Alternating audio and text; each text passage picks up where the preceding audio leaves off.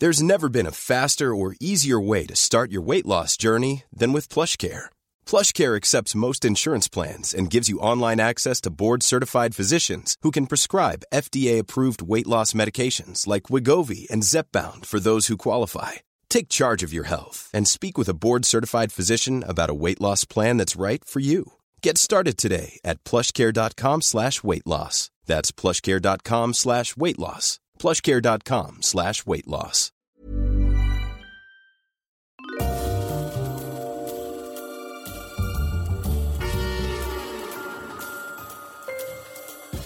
Hello everyone and welcome to Histories of the Unexpected, the show where we demonstrate that everything, and I mean simply everything you can possibly think of, has a history, like ants, hamburgers and rulers. And we don't mean here boring kings and queens, we literally mean the history of measuring things. And of course, as always, we will be following the links in our minds as we come across them, explaining how those histories link together in unexpected ways. Who knew, for example, that the history of poison is all about Roman women?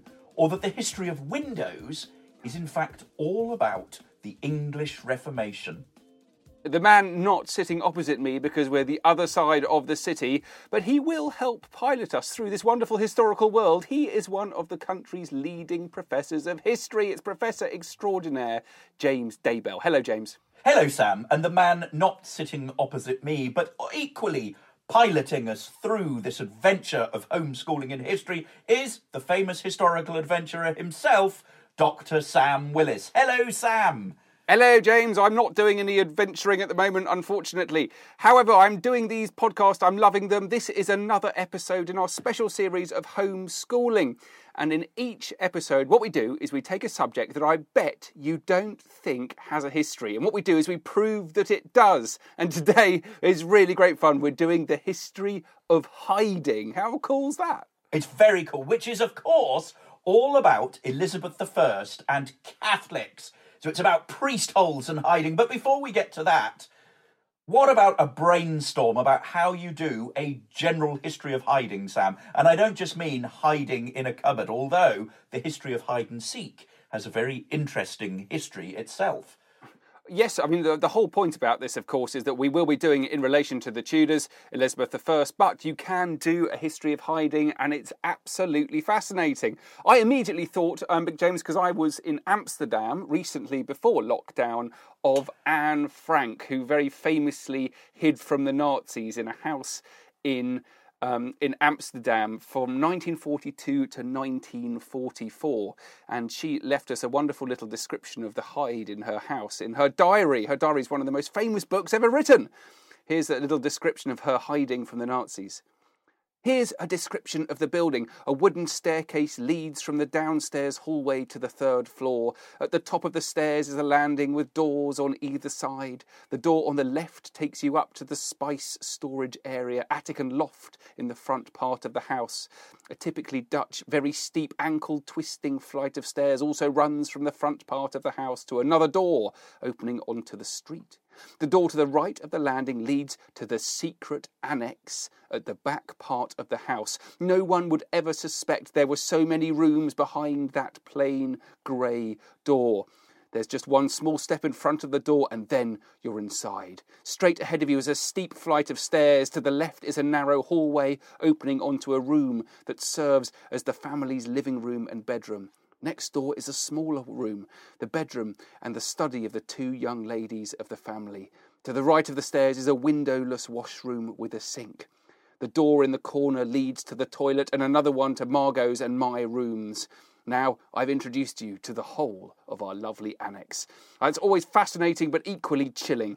It's very chilling, but you can actually go and see the museum today, and it's extraordinary. What struck me about it when I went about 10 years or so ago was quite how small this annex is, and you can go in and you can see her and her sister's room. And what's fascinating is the way in which they've pinned or pasted onto the walls pictures that they've drawn. So you get this really sort of, really charming sort of snapshot of what life would have been like for those two girls. And you can imagine them escaping it all in their imaginary world and their pictures, but outside is actually terrifying and sinister and one of the most horrific episodes of history in Europe in the last 100 years or so. We can also think about hiding things, not just people, but hiding things. And we can think about secrecy and spies and technologies to secrete things. We can think about Mary Queen of Scots, for example, and the famous casket letters when she was being written to by the spy Anthony Babington, and her letters were hidden inside bungs in beer barrels and then sent down the river and carrying all these sort of secret things. We can also think again about people hiding in trees, and famously Charles II hid in the royal oak tree, the English oak tree, which is why we have so many pubs around the country called the Royal Oak. And this is when the future Charles II, who was going to be Charles II of England, hid to escape from the Roundheads following the Battle of Worcester during the Civil Wars in 1651. This is a story that is told to Samuel Pepys, the famous diarist, in 1680. And apparently the king told him that while he was up hiding in this tree, a parliamentarian soldier walked directly below him. And he had to be very sort of quiet so that he didn't hear him, hoping that he wouldn't look up. And this story was one of the most popular stories after the Restoration. And it's one that we still remember today. I love the story. The tree itself doesn't exist anymore. Did you know that? Because there were apparently hordes of tourists in the 17th and 18th centuries who cut it to pieces and took it home. Oh, my... No, that's terrible. Terrible. They wanted souvenirs of where the king hid. Anyway, those are just some examples of how you can do the history of hiding. And trust me, there are only just a few. There's a fascinating history of hiding. But today we're going to do it in relation to the Tudor Queen Elizabeth I, the daughter of Henry VIII.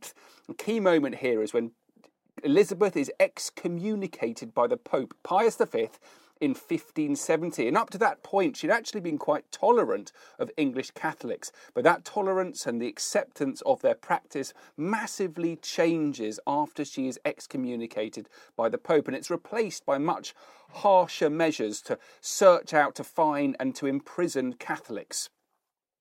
So what you've got are a certain amount of Catholics who are practicing their religion and they're being hunted down. And it's within this context that you start to see priest holes being built. They're hiding places, primarily inside Catholic houses, designed to hide the priests. And you've also got hunters, like a chap called Richard Topcliffe, who was sent out to try and catch them.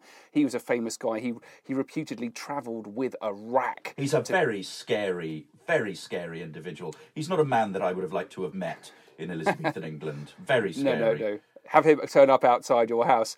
But these priest holes, so they're built into all sorts of places, absolutely fascinating. And historians and archaeologists are still today uncovering new priest holes we didn't know about. They're often built into chimneys, they're built into cupboards, they're built into little cubby holes in stairways, sometimes under floorboards as well.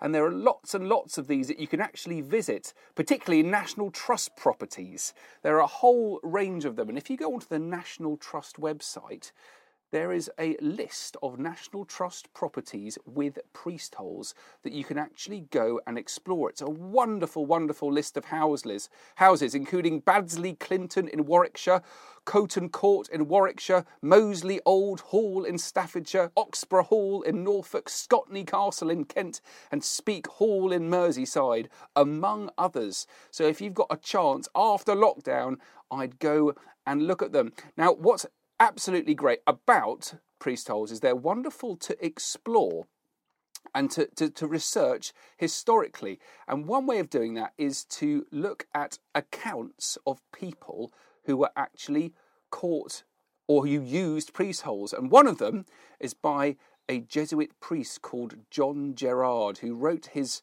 account of his life in Latin. It was translated. And this is just from that. So have a listen to this. On Easter Monday we rose earlier than usual for Mass, for we felt there was danger about. As we were preparing everything for Mass before daybreak, we heard suddenly a great noise of galloping hooves. The next moment, to prevent any attempted escape, the house was encircled by a whole troop of men. At once we realised what was afoot.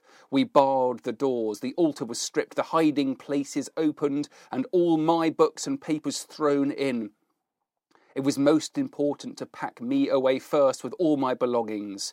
I was for using the hiding place near the dining room. It was further away from the chapel, the most suspected part of the house, and it had a supply of provisions, a bottle of wine and some light-sustaining biscuits and other food that would keep. So that account goes on, and it's absolutely terrifying. But I particularly like the way that account suggests two things. One, of how tough it would be to hide in there. He's worried about what he's going to eat and what he's going to drink. And two, that there is more than one priest hole in that house. So they're absolutely prepared for people to come and to hunt them out. Absolutely. And throughout the last decades of Elizabethan England, Catholic priests were hunted down and tortured in order to betray the networks of tentacle-like that came out of continental Europe into places like England. And over this period, what we see is a mass of building activity to build these holes or hides in which priests on the run might shelter from the authorities. But to give this a little more context, we need to fill in the background of what is happening in religious terms under the reign of Queen Elizabeth, and particularly with the Catholics. Now, starting in 1559, this is about just a year or so after Elizabeth has been made queen, and we have something called the Protestant Settlement, which basically decides on the official Anglican religion of the country.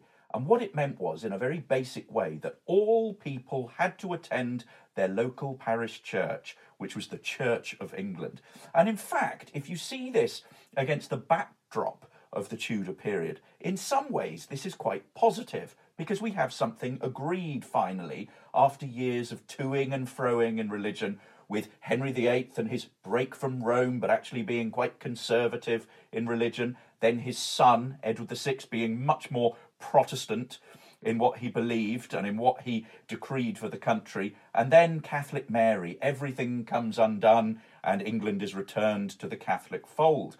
In 1558, when Elizabeth ascends the throne, we then have a Protestant queen who at the outset of her reign brings back Protestantism, and this is something that the majority of people could agree with and get behind. However, and here is the problem, not everyone was happy with this.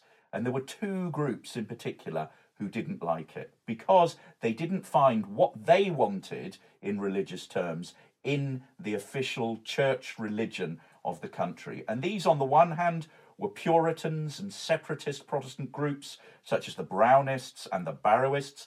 Basically, what Elizabeth had done didn't go far enough for them. They wanted something else. And the other group is the Catholics, and that's what I'm going to talk about now. Now, there are some similarities between Catholics and Puritans, at least structurally, and this is, they believed in widely different things, but because they couldn't find the religion that they wanted within the church, they had to do so within the household. And so we find them living their religious lives within the household. And for Catholics, priests are central to their religion. And this fits in and explains why these Catholic priests are coming over in the first place, and then why the English state is trying to stop them and to persecute them. Because Catholic priests, as I said, are central to the religion of Catholics. Because unlike the Protestant religion, for Catholics, priests were those mediators or intercessors with God, and they were central to the working of Mass and the sacrament of the Eucharist. So in other words, the bread and wine, which were quite literally seen as the blood and body of Christ. You need a priest present to enable that to take place. They were also an important part of confession. Many of us have those stubborn pounds that seem impossible to lose, no matter how good we eat or how hard we work out. My solution is PlushCare. PlushCare is a leading telehealth provider with doctors who are there for you day and night to partner with you in your weight loss journey. They can prescribe FDA-approved weight loss medications like Wegovy and Zepbound for those who qualify. Plus, they accept most insurance plans. To get started, visit plushcare.com/weightloss. That's plushcare.com/weightloss. Catholics confess their sins to a priest, and this was fundamental to their belief in salvation. In other words, that they would confess their sins and then would be pardoned for them, say some prayers, and then would go into heaven rather than to hell. That's a very sort of crude way of looking at it. But what we see then, in order to cater for this, is we see elaborate networks of Catholic strongholds within England where priests would move from house to house administering mass, and within this context priests have to go into hiding. And as Sam said, there are all sorts of hiding places that can still be seen today. Now, the other thing that we need to understand is what is happening in Europe. We've had something called the Council of Trent, which met between 1545 and 1563, and this was the Catholic Church's counter-reformation. In other words, it was their Catholic Church's response to the Protestant Reformation. And they did a number of things as they met in this sort of series of councils. Firstly, they reformed the abuses of the church. So all those things that the Protestants felt were wrong with the church, they cleaned them up. And secondly, they defined what Catholic doctrine was with much greater clarity. The medieval Catholic Church was basically a huge umbrella, open to everyone, open to all sorts of interpretations, but actually, in opposing Protestantism, they gave great clarity to what actually being a Roman Catholic was. They denounced all Protestant heresies, and here, importantly, they set about training a new generation of priests to obliterate them. And England was one of the main targets of missionary priests. So if we look at the history of Catholics in Elizabethan England then, we can see three distinct phases.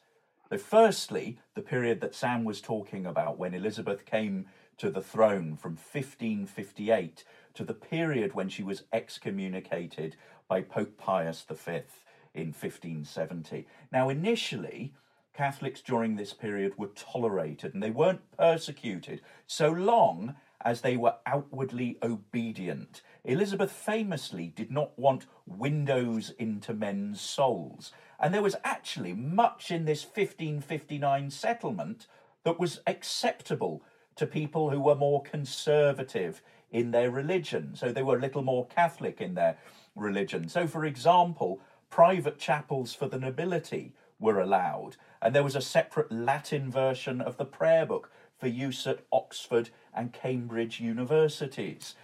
What happens, though, is that when in 1570 Elizabeth is excommunicated, what this means is the gloves are basically off. Elizabeth is open game and could be removed and assassinated. And this coincides with an influx of new missionary priests coming in from abroad. It also coincides with the revolt of the Northern Earls in 1569, or the Northern Rebellion, which was basically an unsuccessful attempt by Catholic nobles in the north of England to depose Queen Elizabeth I and replace her with Mary, Queen of Scots. So we've got all this activity going on. We've got a series of plots, not just the rising of the Northern Earls, but the Ridolfi plot, the Throgmorton plot, the Babington plot. All of these are seeking to assassinate Queen Elizabeth and replace her with Catholic Mary, Queen of Scots. And we see that in 1571, 1583, and 1586. And therefore, what we have is an increased persecution after that period, 1570 to 1588, when we have the Armada, a much harsher persecution of Catholics. We have a series of laws brought in.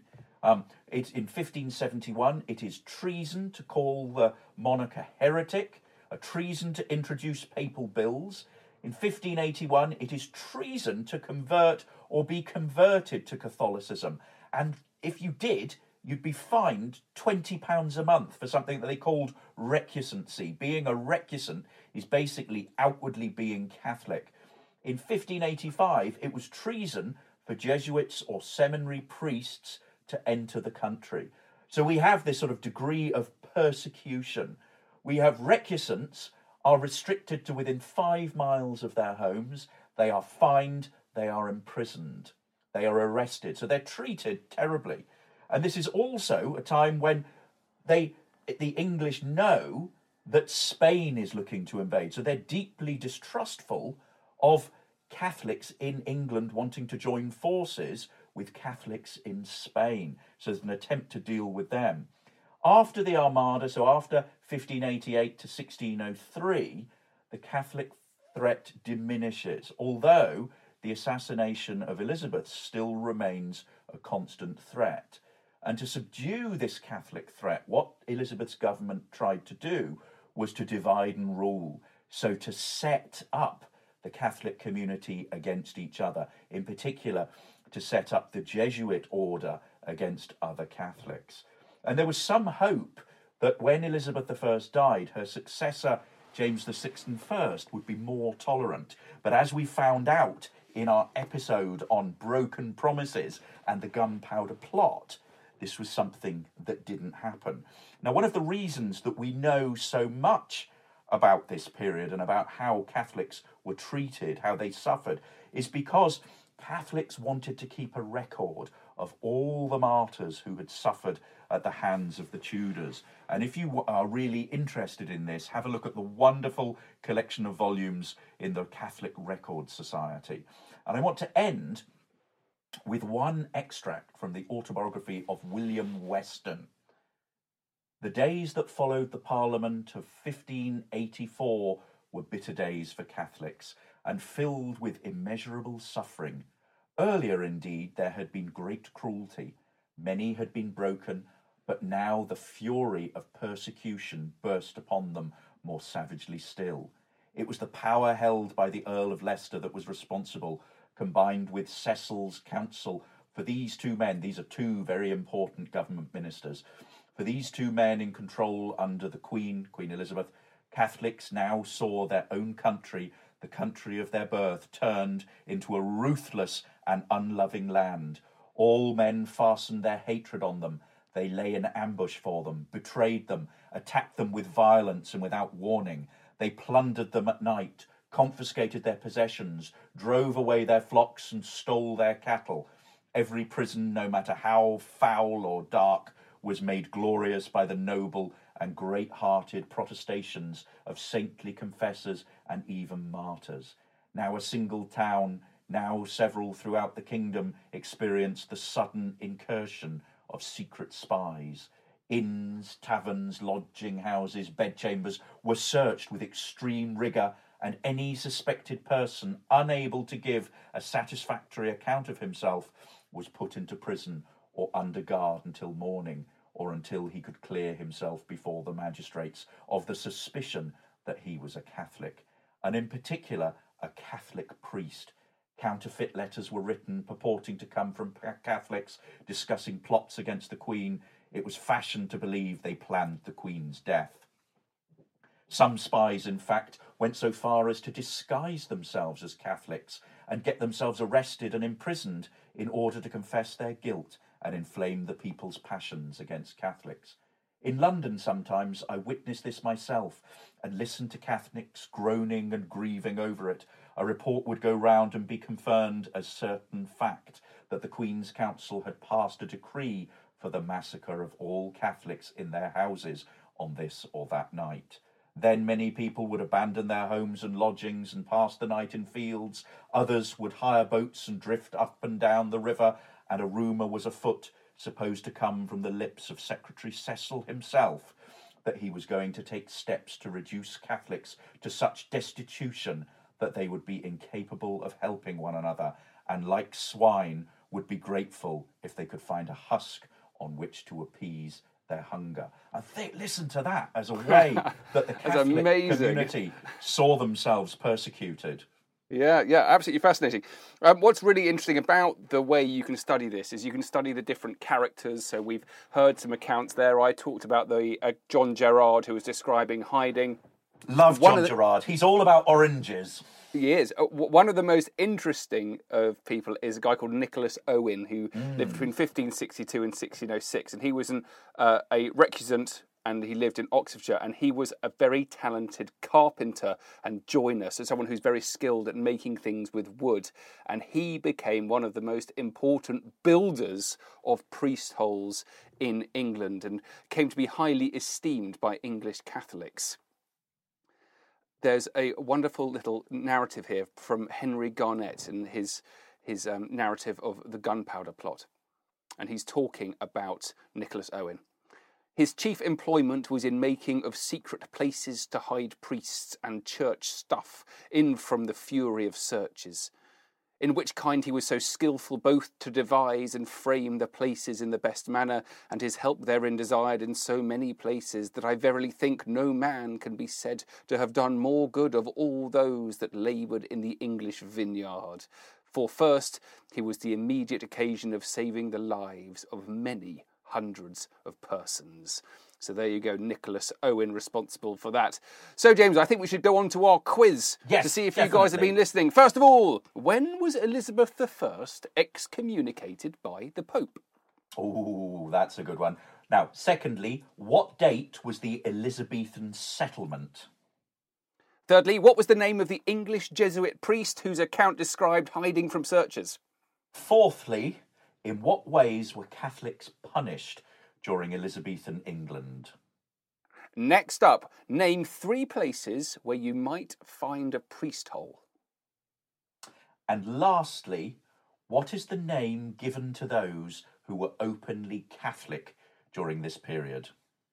That's a wonderful quiz. I wish I could do it myself. I know all the answers though, James.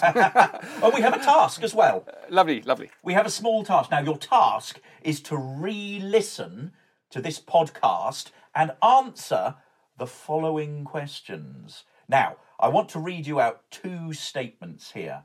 So the first is, Catholic priests were dangerous enemies and traitors to the Queen. That's the first one. Catholic priests were dangerous enemies and traitors to the Queen. And the second one is Catholic priests were brave martyrs who died for their faith. Now, listening back, use the information in the podcast and write 2 short pieces presenting an argument to support each of these statements. So in other words, what the Catholics felt the priests were doing and how important they were for them. And then, of course, the opposite side of the coin, what the Protestants felt was dangerous about Catholic priests and their enemies. Very good. And you could also build yourself a priest hole in the chimney. Yes, exactly. So a slightly more practical thing for you to do there. Thanks for listening, guys. Do please check out historiesoftheunexpected.com. Please find us on social media. We're on Twitter, Facebook, Instagram. Come and make friends. We want to hear from every one of you to see how you're getting on in lockdown. Thanks so much for listening. We've got more coming your way soon. Bye. Bye, guys.